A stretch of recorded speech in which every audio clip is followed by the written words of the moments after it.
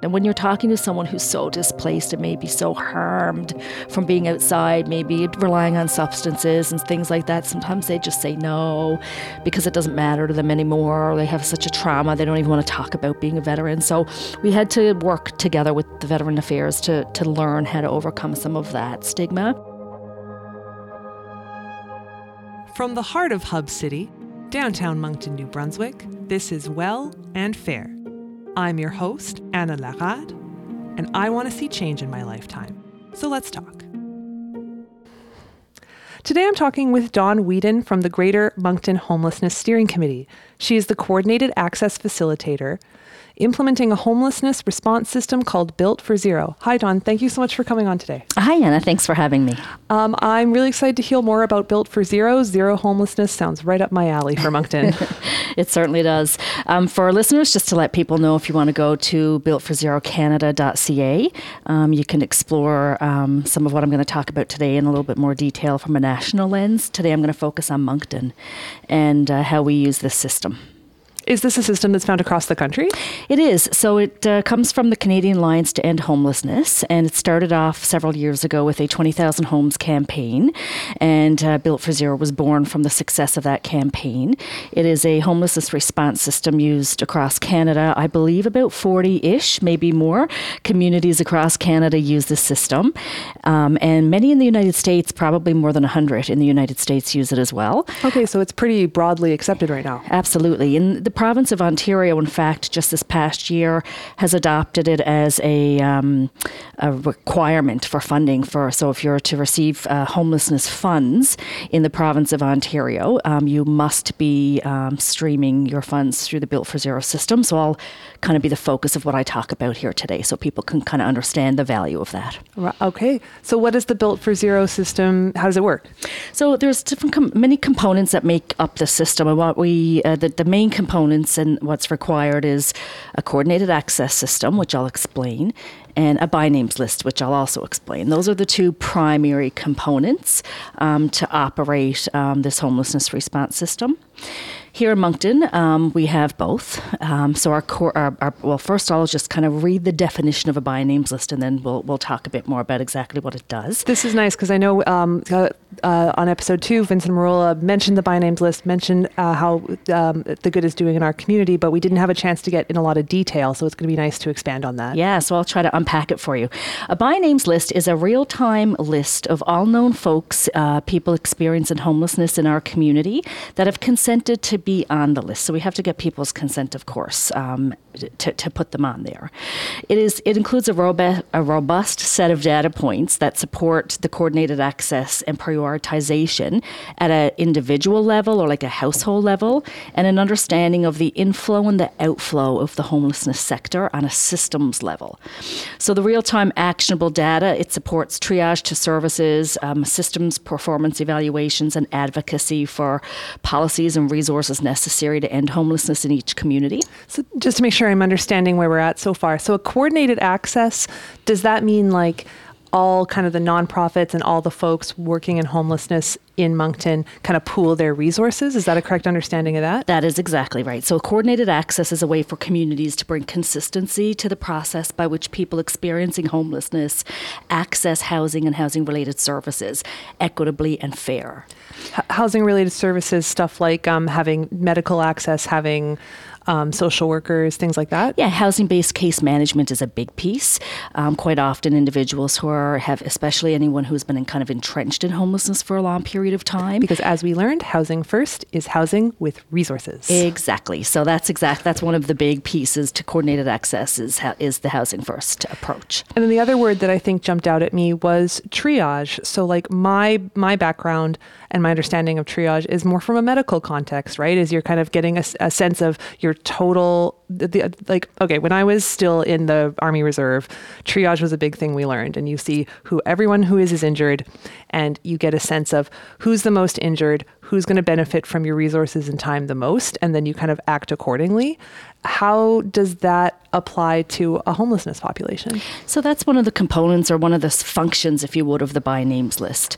We have the idea of coordinated access is every door is the right door. So if I'm experiencing homelessness in Moncton, it should not matter what agency or what homeless shelter or homeless service I'm engaged with, even if it's the outreach teams, I should be receiving the same access or the same service. So coordinated access allowed us to create kind of a process or an intake, if you would, for every single individual experiencing homelessness in Moncton, no matter which agency they're engaged in. If any at all. Sometimes it's outreach staff that are working on the streets. We call them street reach workers. So no matter who you engage with, you'll receive the same intake process and to be able to access homelessness resources. So, for example, like we have 200, or in December, at the end of December, we had 247 individuals on our by names list, all experiencing homelessness. That's not including folks who are at risk or have received an eviction or, know they have to leave their place at the end of the month. Those are folks that have already surpassed all of those things and are actually homeless. They're staying in the emergency shelter, sleeping outside, sleeping in sheds, cars, unsafe locations, things like that. So there's 247 in our community at the end of December so far that we had on our by names list. So if you can picture, okay, so we have 3 empty apartments. How do you select of the 247 people go into those 3 apartments? And so the coordinated access system allows us to use a triage tool. And so every individual experiencing homelessness, no matter who they engage with, will have the same triage tool used. What kinds of factors affect your priority? So that's something that the community decides upon, usually on an annual basis, because the landscape is always changing, our resources are always changing. So we actually get together as a community through coordinated access and kind of discuss those kinds of what would make me priority, for example, over you. And so much like in the emergency room, what happens is if you can picture going into the emergency room and there's probably 100 people waiting for services and only 2 family doctors. And I walk in and I have sliced my finger open. It's bleeding pretty bad. I need stitches. I have a weak stomach, so I'm probably going to pass out. It's not a very good scene.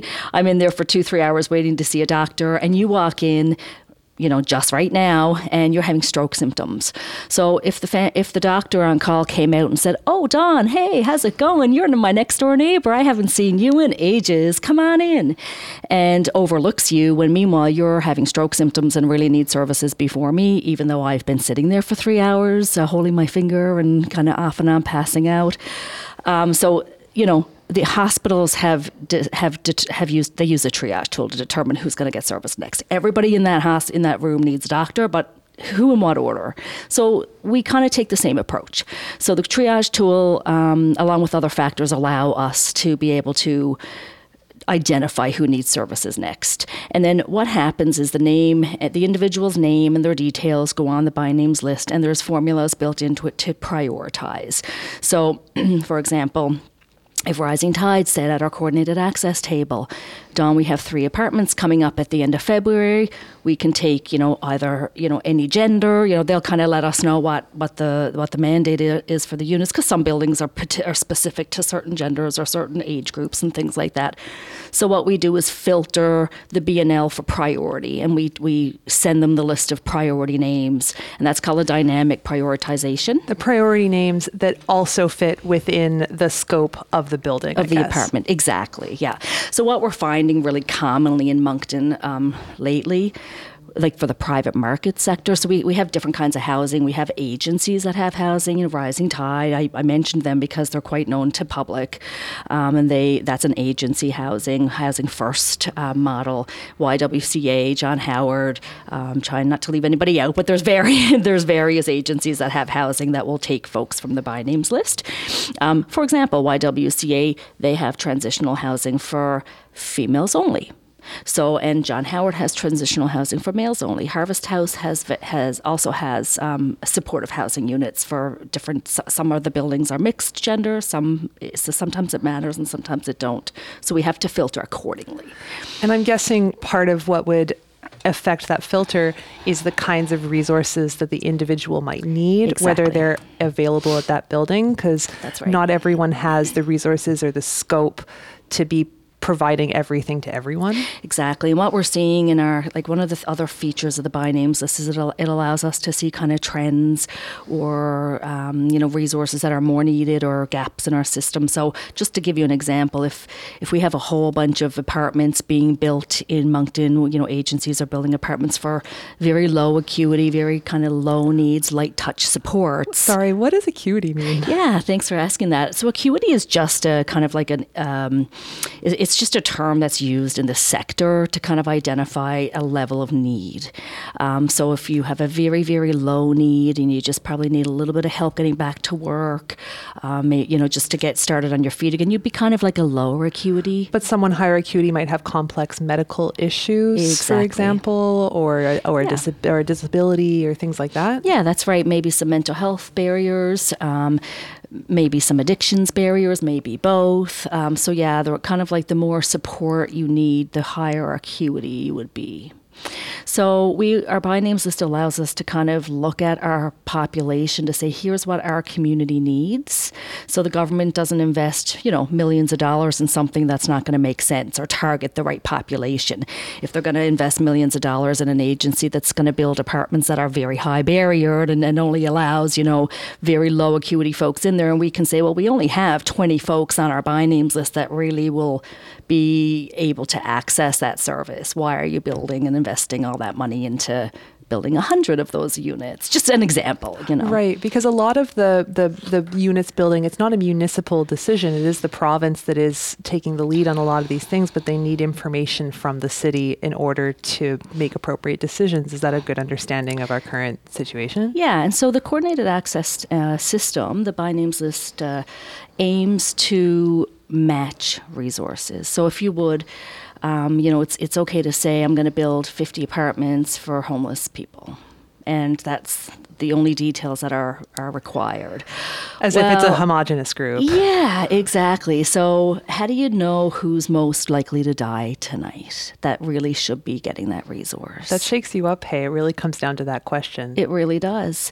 And so going back to the old school way of doing business, and like the example I just gave of the doctor in the emergency room, it's not fair that resources are only available to people who you know. Yeah. And I think that unfairness can feel dehumanizing when you're part of the group experiencing homelessness, is the arbitrariness and the sense of luck and the sense of who you know to get your human needs met can be very difficult to bear. Yeah, absolutely. And one of the other features of the by names list is it allows us to look at not just as a systematic approach to say, in our community, how many units we need for what population and how many housing first units we need or how many rapid rehousing units we need. But it also allows us to look at an individual's needs to say, okay, well, so this individual would most likely really benefit from this type of support or that type of support. So we'll try to wrap that service around the individual.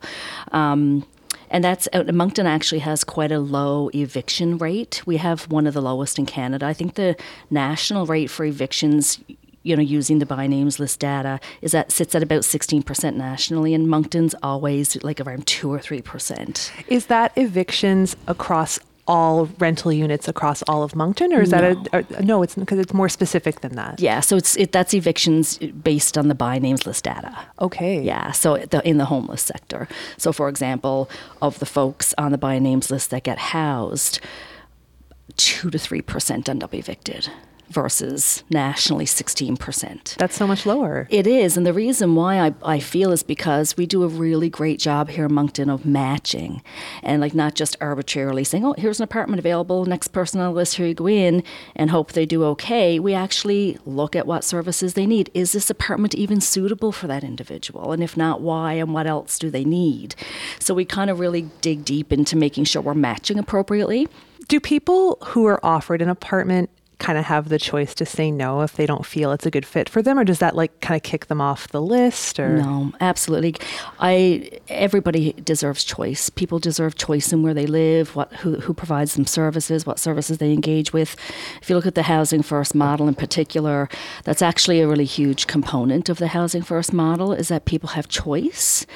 Unfortunately, in Moncton, we don't have enough empty apartments to be able to say to somebody, we have apartment A, B, and C. Which one would you like to go look at first? I would love it when we get to that point, but we're not there quite yet. So how it works is we can say to somebody, I'm going to use Rising Tide as an example again. So Rising Tide has an apartment available on such and such a street.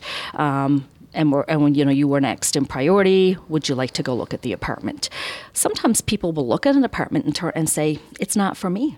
Or sometimes agencies or private market landlords will have specific rules that don't make sense for that person, like no overnight guests or no smoking, or like various rules that people, sometimes it's even like no pets allowed. Well, just like when you're finding a place to rent, is sometimes you have like no pets and then you have a cat or whatever. Yeah, so we don't discriminate when we offer an individual a unit. In fact, I always find it very admirable when an individual who is really struggling can even identify what they think is going to be successful for them. I think that's just a huge thing that we need to embrace.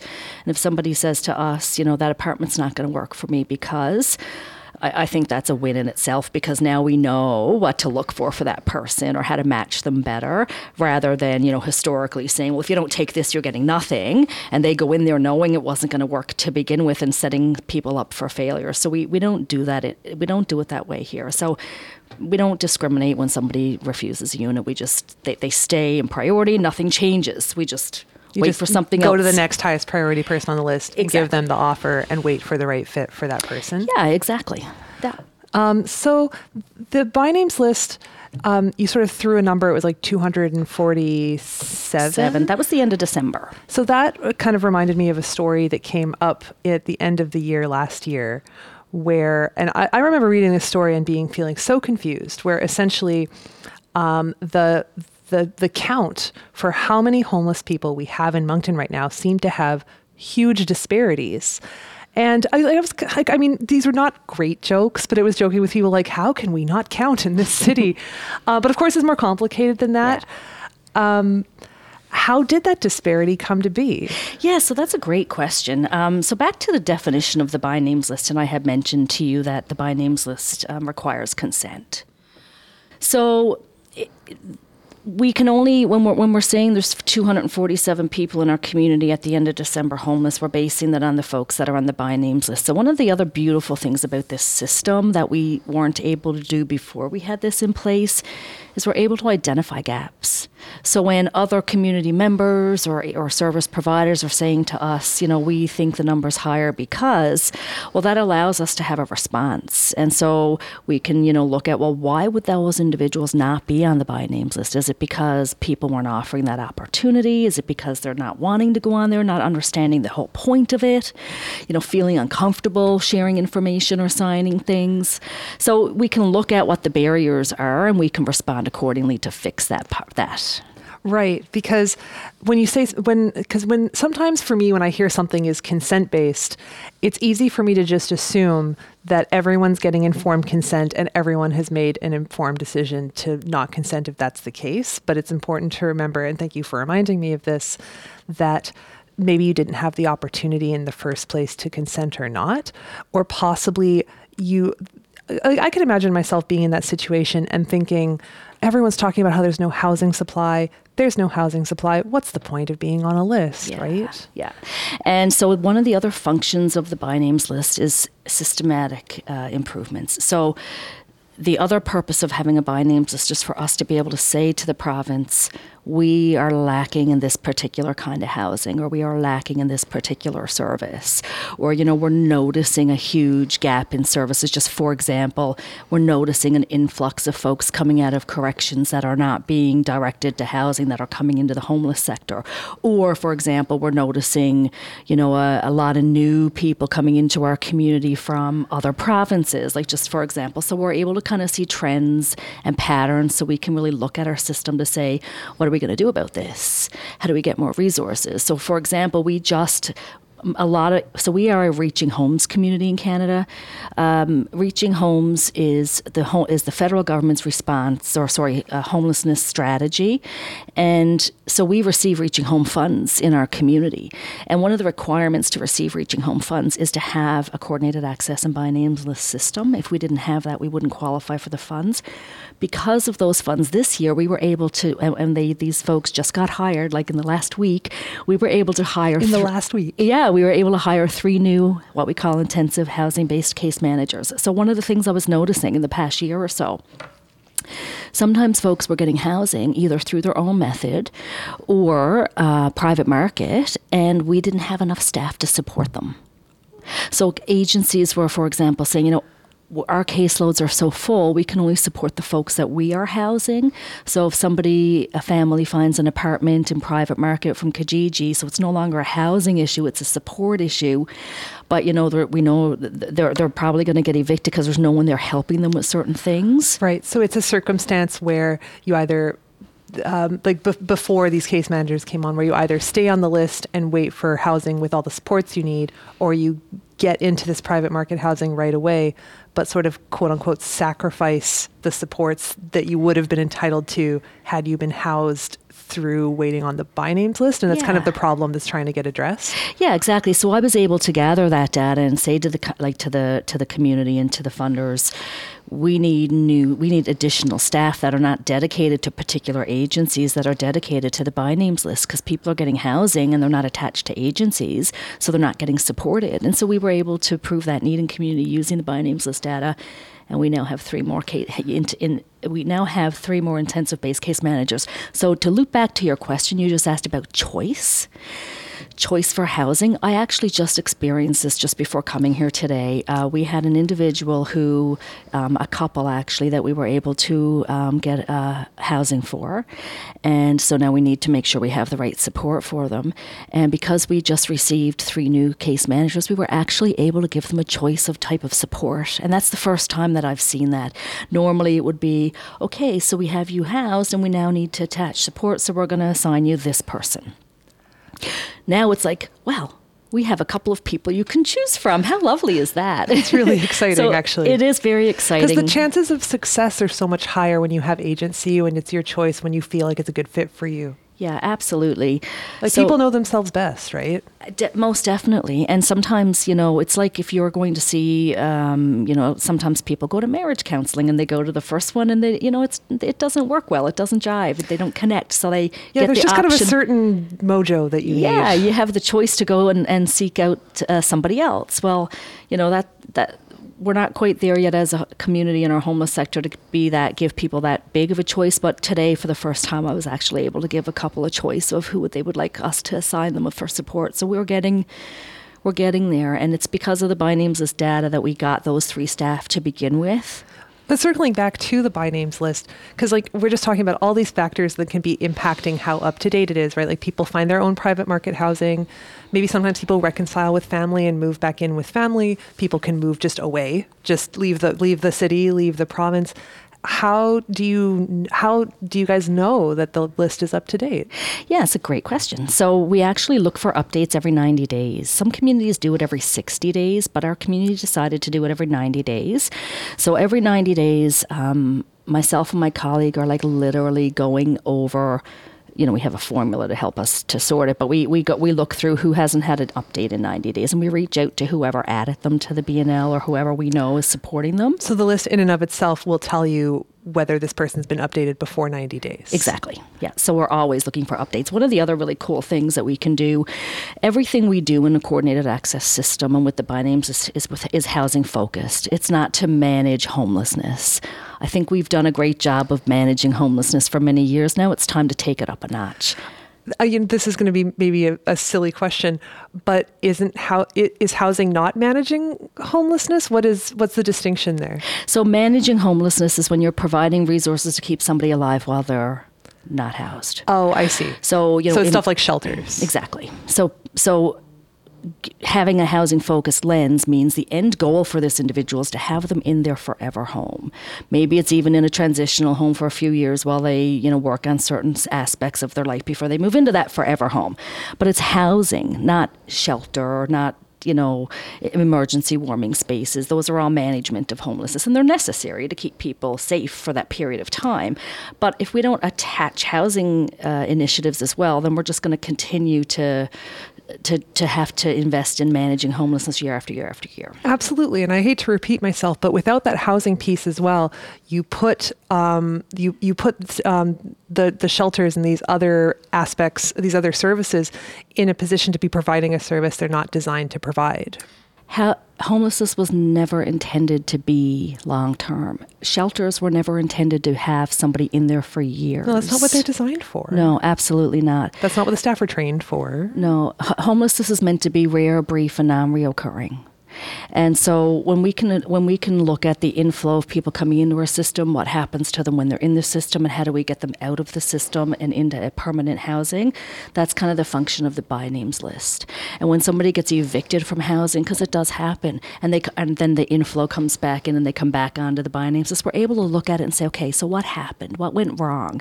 Maybe it might be a matter of, oh, wow, that was a terrible unit for that person to go into. Or, as I was able to prove to get our 3 new intensive case managers, they had no support. Right. So had they had support, they probably could have stayed there. We probably could have worked out some of the issues with the landlord. We could have helped them learn how to do guest management or whatever the barriers were. It's another example of of what's good for human rights being good for the budget, right? Like, It's funny how synchronous these things can really be. Yeah. Well, and the thing is, like, private market landlords have so many different things to balance that they often, they're often reluctant to house an individual who's been entrenched in homelessness. That comes with barriers to housing from being homeless, like having potential addictions or active addictions or mental health barriers. But if we can attach supports to kind of be that liaison between the landlord and the individual and help work on it builds confidence. Yeah. So it's like using a housing first model in the private market sector. Many communities are doing this successfully. Moncton's behind on that. We rely heavily on our agencies to use housing first models. Oh, 'cause you mentioned that in Ontario, in order to get funding for working with homeless people and to be working with housing, that you need to be part of this coordinated access. That's not the case for us. So not in our province right now. It's not. We rely on agencies that receive funding for homeless resources to use the system. So that kind of loops us back to your question earlier about why the number discrepancy. So at the end of December, we had 247 individuals on our by names list, but we had other agencies or other individuals in community saying that they know there's a lot more. So I guess my take on that is, if I need a kidney transplant and my family doctor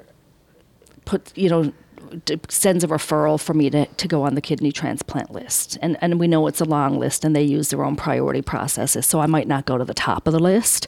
I might be somewhere in the middle. If I say to the family doctor, I'm not going to bother to do that because the list is too long. I know people who've been on that list for 5 years. I know people who died waiting on that list for kidneys. The doctor's not going to just say to me, oh, okay, no problem, and forget about the whole thing. They're going to continue to work with me on that. They're going to continue to try to encourage me to use that process because it's the only way I'm going to get a kidney. Absolutely. So every individual is different. Other individuals be like, heck yes, get me on that list. What do I need to do? So, we're working with a population that has been so, I want to say they've been so let down by systems and processes their entire life in many cases. Many of these individuals, were failed by child protection. 1/3 is what Vincent said. Yeah. So, it's hard to trust and it's hard to have any faith in a system or a list or a process. So sometimes there's work to be done to build that trust to get someone on the by names list. Absolutely. Because feeling hopeful can be a very vulnerable place to be. Absolutely, yeah, and it can be a lot to ask of someone if you're not, if that service isn't then there to kind of feed that hopefulness. So back to how it works. in Ontario, because it's endorsed by the province, it's now mandated and mandatory. So in Moncton, we're not quite there yet, but I feel hopeful that our province may get us there because our province is aware of this. So just picture, right now, all of the homeless resources, housing, apartments, case management, like money going directly into homelessness. If all of those resources had to be dedicated to the system that we're using, and our prioritization was in place and we were using our priority processes properly, then every individual experiencing homelessness in Moncton would have equal access to the services that are available, as opposed to an individual agency saying, I'm just going to keep my resources and I'm just going to serve my people. So when I see a homeless resource, an apartment being filled by somebody who's not on the by names list, my first question is, well, how do you know that person was going to die next compared to the 247 that are on our list? Because how do you know that that person was in priority? And if I'm understanding from what you mentioned earlier, just to take a step back at the larger system, those numbers are what informs the province about what our current needs are, right? Because that was the controversy when I was reading the news, was the province had only provided for about 250 people because that was their understanding of what the need was. Right. That's correct. So the data is used for resources.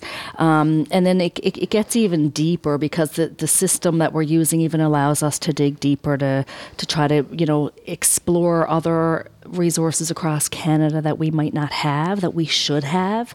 So I kind of work like from a national lens as well, and work with other communities in Canada that are using the same system and that have implemented resources that we could certainly use. So we kind of have that. It allows us to do that as well, which is really interesting. If all of our I feel like it's about targeting or dedicating resources and targeting to the right population, because homelessness can also be a very broad description. So if you kind of think about too, there's a need in our communities for affordable housing, but it doesn't necessarily mean it's supportive housing. So just to be very clear, the by names list is specifically for individuals who are already experiencing homelessness. It is not for individuals who are at risk of losing their apartment. It's not for students who are displaced but still going to be, out of their residence for the summer, and now they got to look for an apartment and our housing stock is low, so they would go on the by names list. That's not what it's for. It's about, and even if we did put those folks on there, if we're using our prioritization properly, we wouldn't be dedicating a homeless resource to that person next. Right, because there are definitely different levels of need going on in our community right now as the supply is low and people who are precariously housed has increased a lot. Yeah, and so we even actually used our by names list data to help us in that area as well, because I was receiving intakes for individuals that weren't considered homeless yet, but they definitely needed housing interventions. They're houseless or going to be. Weren't considered homeless, but they're like couch surfing, or like weren't considered homeless, but they're not, they're kind of near eviction, like they that need kind some, of thing? Yeah, exactly. They need some help and support, no doubt about it, but they don't need a homeless resource over the 247 people who've already hit that marker, Right. I kind of say it like if your boss comes into you today and says, unfortunately, due to cutbacks, we have to lay you off at the end of the month, you're not immediately going to go and apply for income assistance. Right? So for that month, you're going to be looking for a job, and you're going to be trying to figure out a way to prevent touching the system. There's different levels of intervention. Yeah, exactly. So we have employment counselors in our community that can help you with that. So what our community didn't have was very many prevention resources. So again, we could use our data to go to the government and say, hey, we should probably use some Reaching Homes funds or get some other funding for some prevention services. So right now there's work happening in Moncton at the shelter levels for prevention and diversion, but also at the community level. So when somebody touches one of our homeless resources because they suspect they're going to become homeless, or they've received an eviction, or they've received a rent hike, these really expensive renovictions and things. Yes. There's a dedicated resource for that, and we don't have to use our homelessness resources for it. Now, I would love for us to get to a point in our community where we can get I'm saying 247 people, but we know it's higher for January. I just haven't submitted the data yet. I'll be submitting that next week. So for today's purpose, we'll use the 247 from the end of December, knowing it's higher. And my understanding is that right now, although through the by names list, we are regularly housing people, the intake or the influx is greater than. Yeah. So, for example, November, we saw 31 people housed off the by names list, and that includes people who find their own solutions too. Not every single individual needs an agency to house them, or, people are resilient and do have natural resources. So sometimes people forge relationships and they can afford an apartment together because they have dual income now, or they reunite with family. And so family allows them to come back into their space. And so there's, sometimes people, or, single room occupancies are becoming more popular, more affordable for individuals. So the 31 people that were housed is a combination of people who received offers from MB Housing, people who received offers from agencies like Rising Tide, and the others, and people who may have gotten rent subsidies or found their own solutions in private market. So it's a combination of those types of housing. So 31 people moved off of our by names list in November into housing. And 25 were newly identified. So we added 25 brand new people that we didn't have on there before in November. So December month, we housed 23 people. But we had 39 new people enter our system that we didn't have before. I don't have the numbers for January yet, but I think off the top of my head, we housed roughly 15 people off the by names list in January. Don't quote me on that. It might have been 13 and it might have been 17, but roughly 15. And I'm not sure how many new people came into our system, but I think that it's definitely higher than what left. So those are like some trends we pay attention to. Yeah. And maybe this is outside of the purview, but we just spoke with Acorn, the tenancy advocacy, and the impacts of the lack of about the rent cap going away. And I do wonder how that'll impact the by names list and your guys' data, because that means a lot of the people who, can't pocket or can't handle even a 10% rent hike in 1 year is still very high, and it's much outstrips income. I don't know. It's just thinking out loud about where those people come from who now need your services, right? Yeah, and I mean, the thing is, it's about stopping the inflow or slowing down the inflow, because we can build all the housing we want, move people into housing, and even target the resources to make sure we're housing the most prioritized. But we also have to be looking at the inflow into the system. So that's where a lot of prevention measures come into play. A lot of, things like rent caps and other solutions communities have come up with in other provinces. The by names list isn't designed to tackle all those things. The by names list is designed to prioritize who is going to move into the next available resource. Exactly. So we require agencies to dedicate their resources to the by names list. Exactly. It comes back to this being a multifactorial issue where it needs to be handled at multiple levels to get an effective solution. Yeah, and it also, for example, with the Reaching Homes funds, because that is dedicated coordinated access resources, it allows me to kind of keep track a little bit too, to say, hey, we have our most vulnerable folks are getting skipped over. Why is that? Why are we not matching them to these apartments? What's the gap here that we need to fill? That's what the government gave that money to do. So it allows me to kind of look at that and see how we can improve the system in that way as well. My understanding is that Built for Zero has been very effective with our veterans. Can you talk a bit about that? Yes, I'm so glad you mentioned that. So one of the other components of the system is it allows us to kind of hone in on particular populations. So veterans was one of our priorities we chose to do as a community. And in fact, across Canada, Built for Zero pledged an agreement to prioritize veterans. So we joined that initiative. And we started it a couple of years ago. And when we first started it, I said, okay, where do we even begin? We don't even know who's veterans. So we really had to formalize some systematic responses. So we had to start making sure every single agency was asking that question on their intake. Are you a veteran? And then we learned, okay, it's not even enough to even just ask if you're a veteran. It needs to be more specific even than that. So we got advice from Veteran Affairs Canada, and they actually crafted a sentence for us to use. They crafted a sentence. And that sentence is used all over Canada for all veterans. What's the sentence? Do we know? We do, but I don't have it in my head. I have very limited storage space. I'm going to post that sentence to the Facebook group. I'll send it to you. So it's very specific, because not everybody even knows what a veteran is or if they qualify to be a veteran. And when you're talking to someone who's so displaced and maybe so harmed from being outside, maybe relying on substances and things like that, sometimes they just say no because it doesn't matter to them anymore. Or they have such a trauma, they don't even want to talk about being a veteran. So we had to work together with the Veteran Affairs to learn how to overcome some of that stigma. So then we realized, okay, now we know how to ask people if they're veterans. And so now when people say yes, what do we do next? And so then we learned we have to verify it through Veteran Affairs Canada. So we created a process along the way. It took us a while, and it was a lot of trial and error.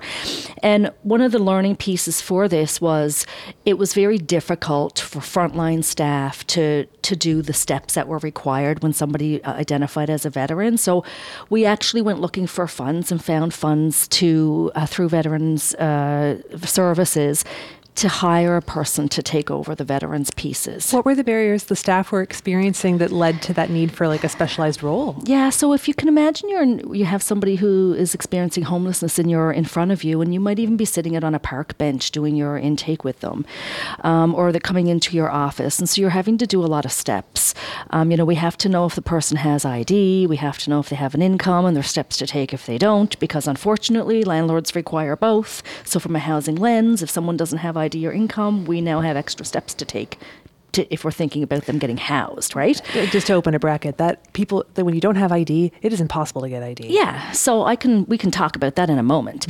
But for the veterans piece, so you require to verify someone as a veteran. You have to call the toll-free number at VAC Canada and find out. You have to get them to sign a consent form. You have to fax that over to VAC Canada. It's a lot to do from a park bench. You're not going to do that from a park bench. And so to follow up with the person, you might not be able to find them. And then also imagine you have so many people in your caseload that all need follow-up steps to do. So we just really felt that there was funds available. We can target somebody to work with our veterans. So now to simplify it, we have a step-by-step process, but not everybody has to learn it and do it. As soon as I receive an intake for the by names list and it tells me someone's a veteran, I immediately contact our veteran person and they know what to do.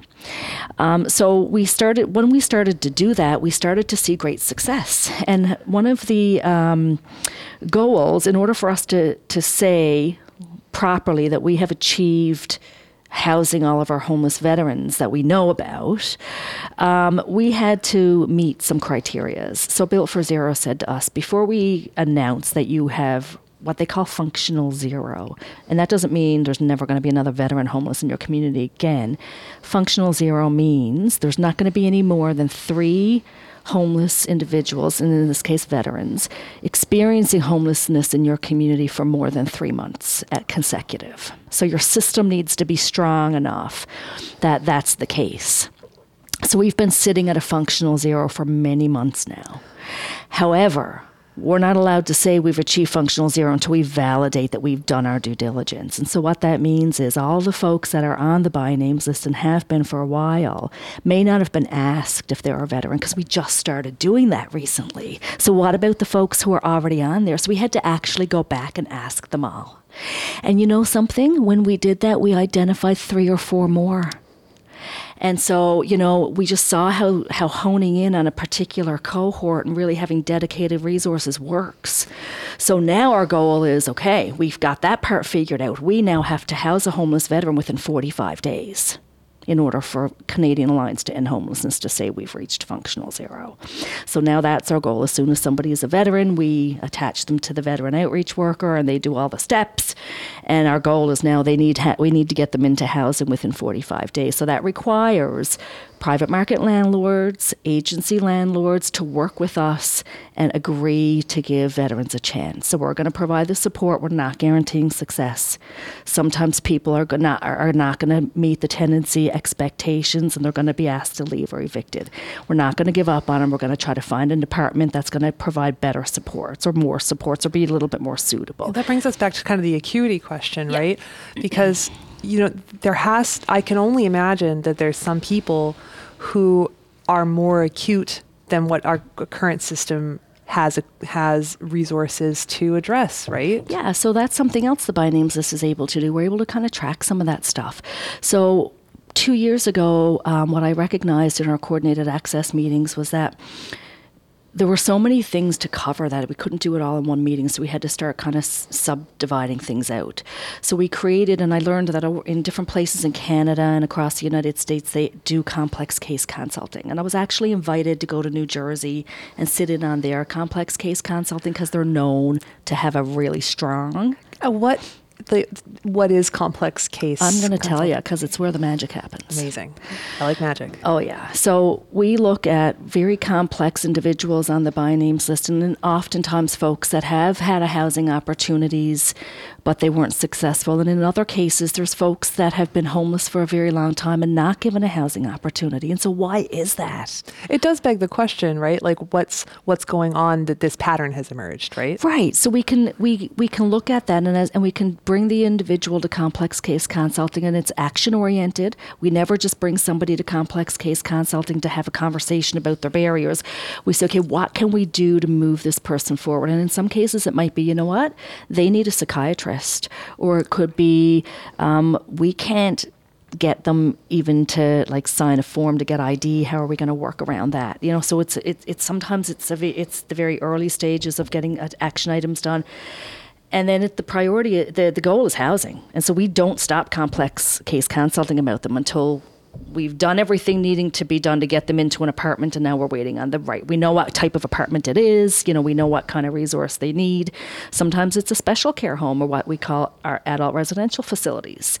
So that means they need an assessment through social development. So then that'll be the action item. And so each case is looked at uniquely, and we're not case consulting on every single person homeless in Moncton because it's not possible. We complex case consult on the complex cases, people who are truly stuck, and we're not sure as just the one agency servicing them what to do. How are people identified as being a complex case? Is it like looking at kind of a number of evictions or years homeless, or both of those, or neither of those? Yeah, okay. Combination of all of those factors. And maybe they have, we've tried them in our most supportive unit available, and it still wasn't successful. Maybe we're missing something in our community that person needs that we can bring in from outside. So one of the things that I have noticed over the past couple of years that we are lacking some very specific things in community that I've seen in other communities that I've brought forward to the province that they are considering for now for the more complex situations. Things like type of supports, or things like kind of something to do with the type of housing? Both.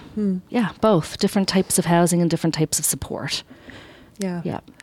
It's I'm thinking back to the veterans and Functional Zero, and how exciting it would be to have that same kind of energy or that same kind of specialization in so many other groups, like new immigrants, domestic violence victims, child protection clients, Yeah, and even like seniors, for example, certain age groups, or even our youth. One of the things we've learned about our by names list is that our youth under the age of 19 do not have access to housing. You have to be 18 to qualify for, 19, I believe, to qualify for an MB housing rent subsidy.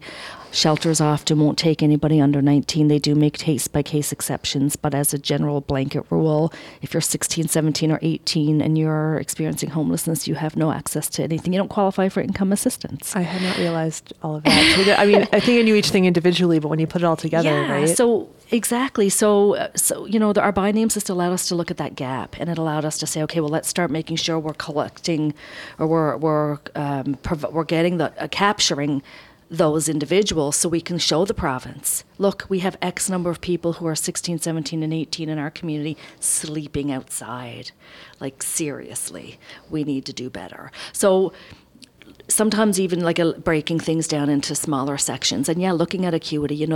We have X number of folks in our community that are so high acuity that we have exhausted all of our resources, so we need more. We need, we look at another community and see that they have a very specialized service that we don't have for that population. Let's get it in here. And so numbers talk, right? So when we can show that data, we can get better results. But it requires people to go on the by names list. So again, let's go back to the kidney transplant. Just imagine if my kidney transplant referral stayed sitting on my doctor's desk. Or if my doctor said to me, Dawn, there's a 5-year wait for a kidney transplant. I don't think we're even going to bother to put you on that list. So it's unimaginable in that context, right? It would never happen. It would never happen. It would be neglectful.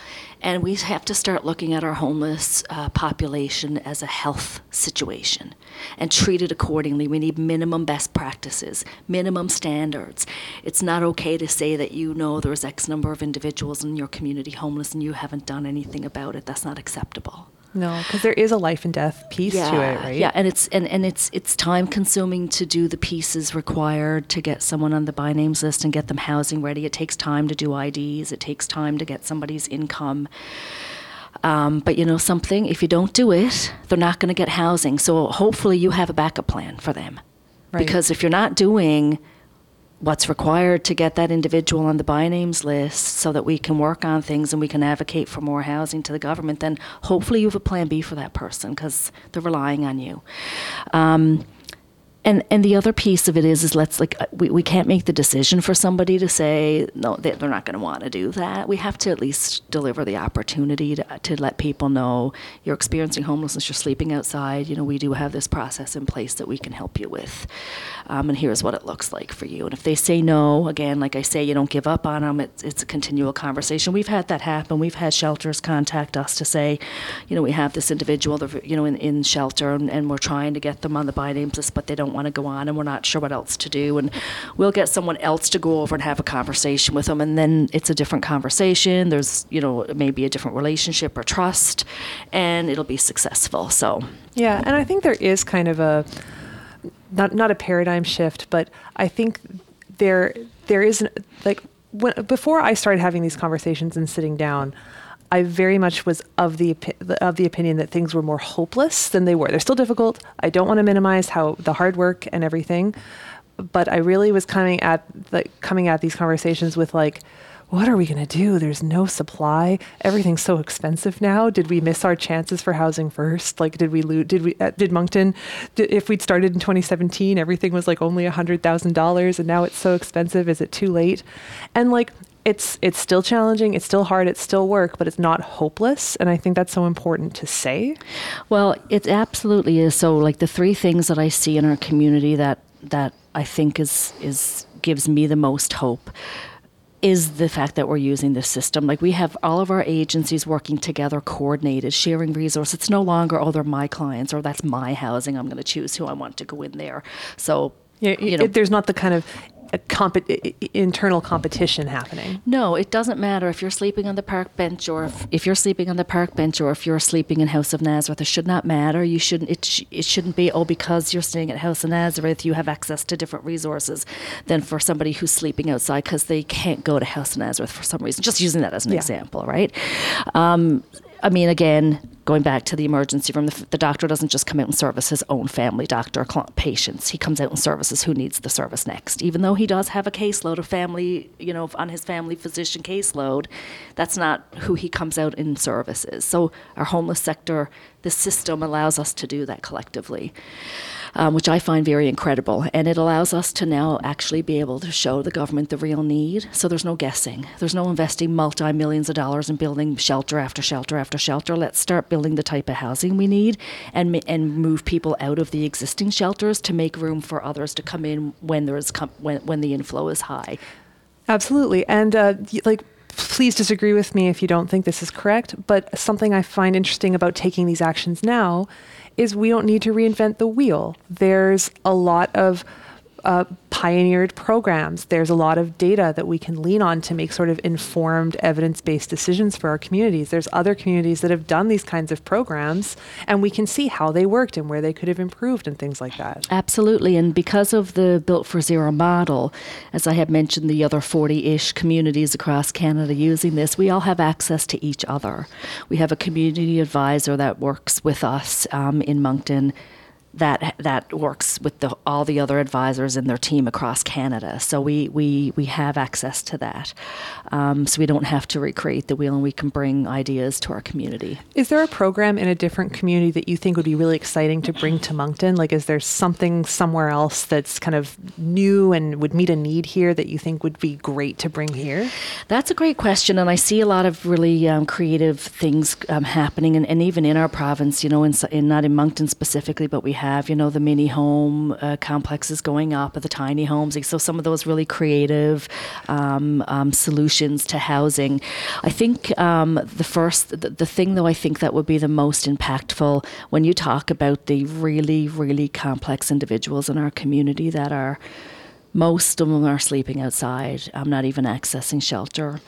dying on our streets. They're the most visible and probably the highest system users, using emergency and probably corrections, the RCMP and all of the agencies. So they're kind of like the highest system users, and they're just really suffering.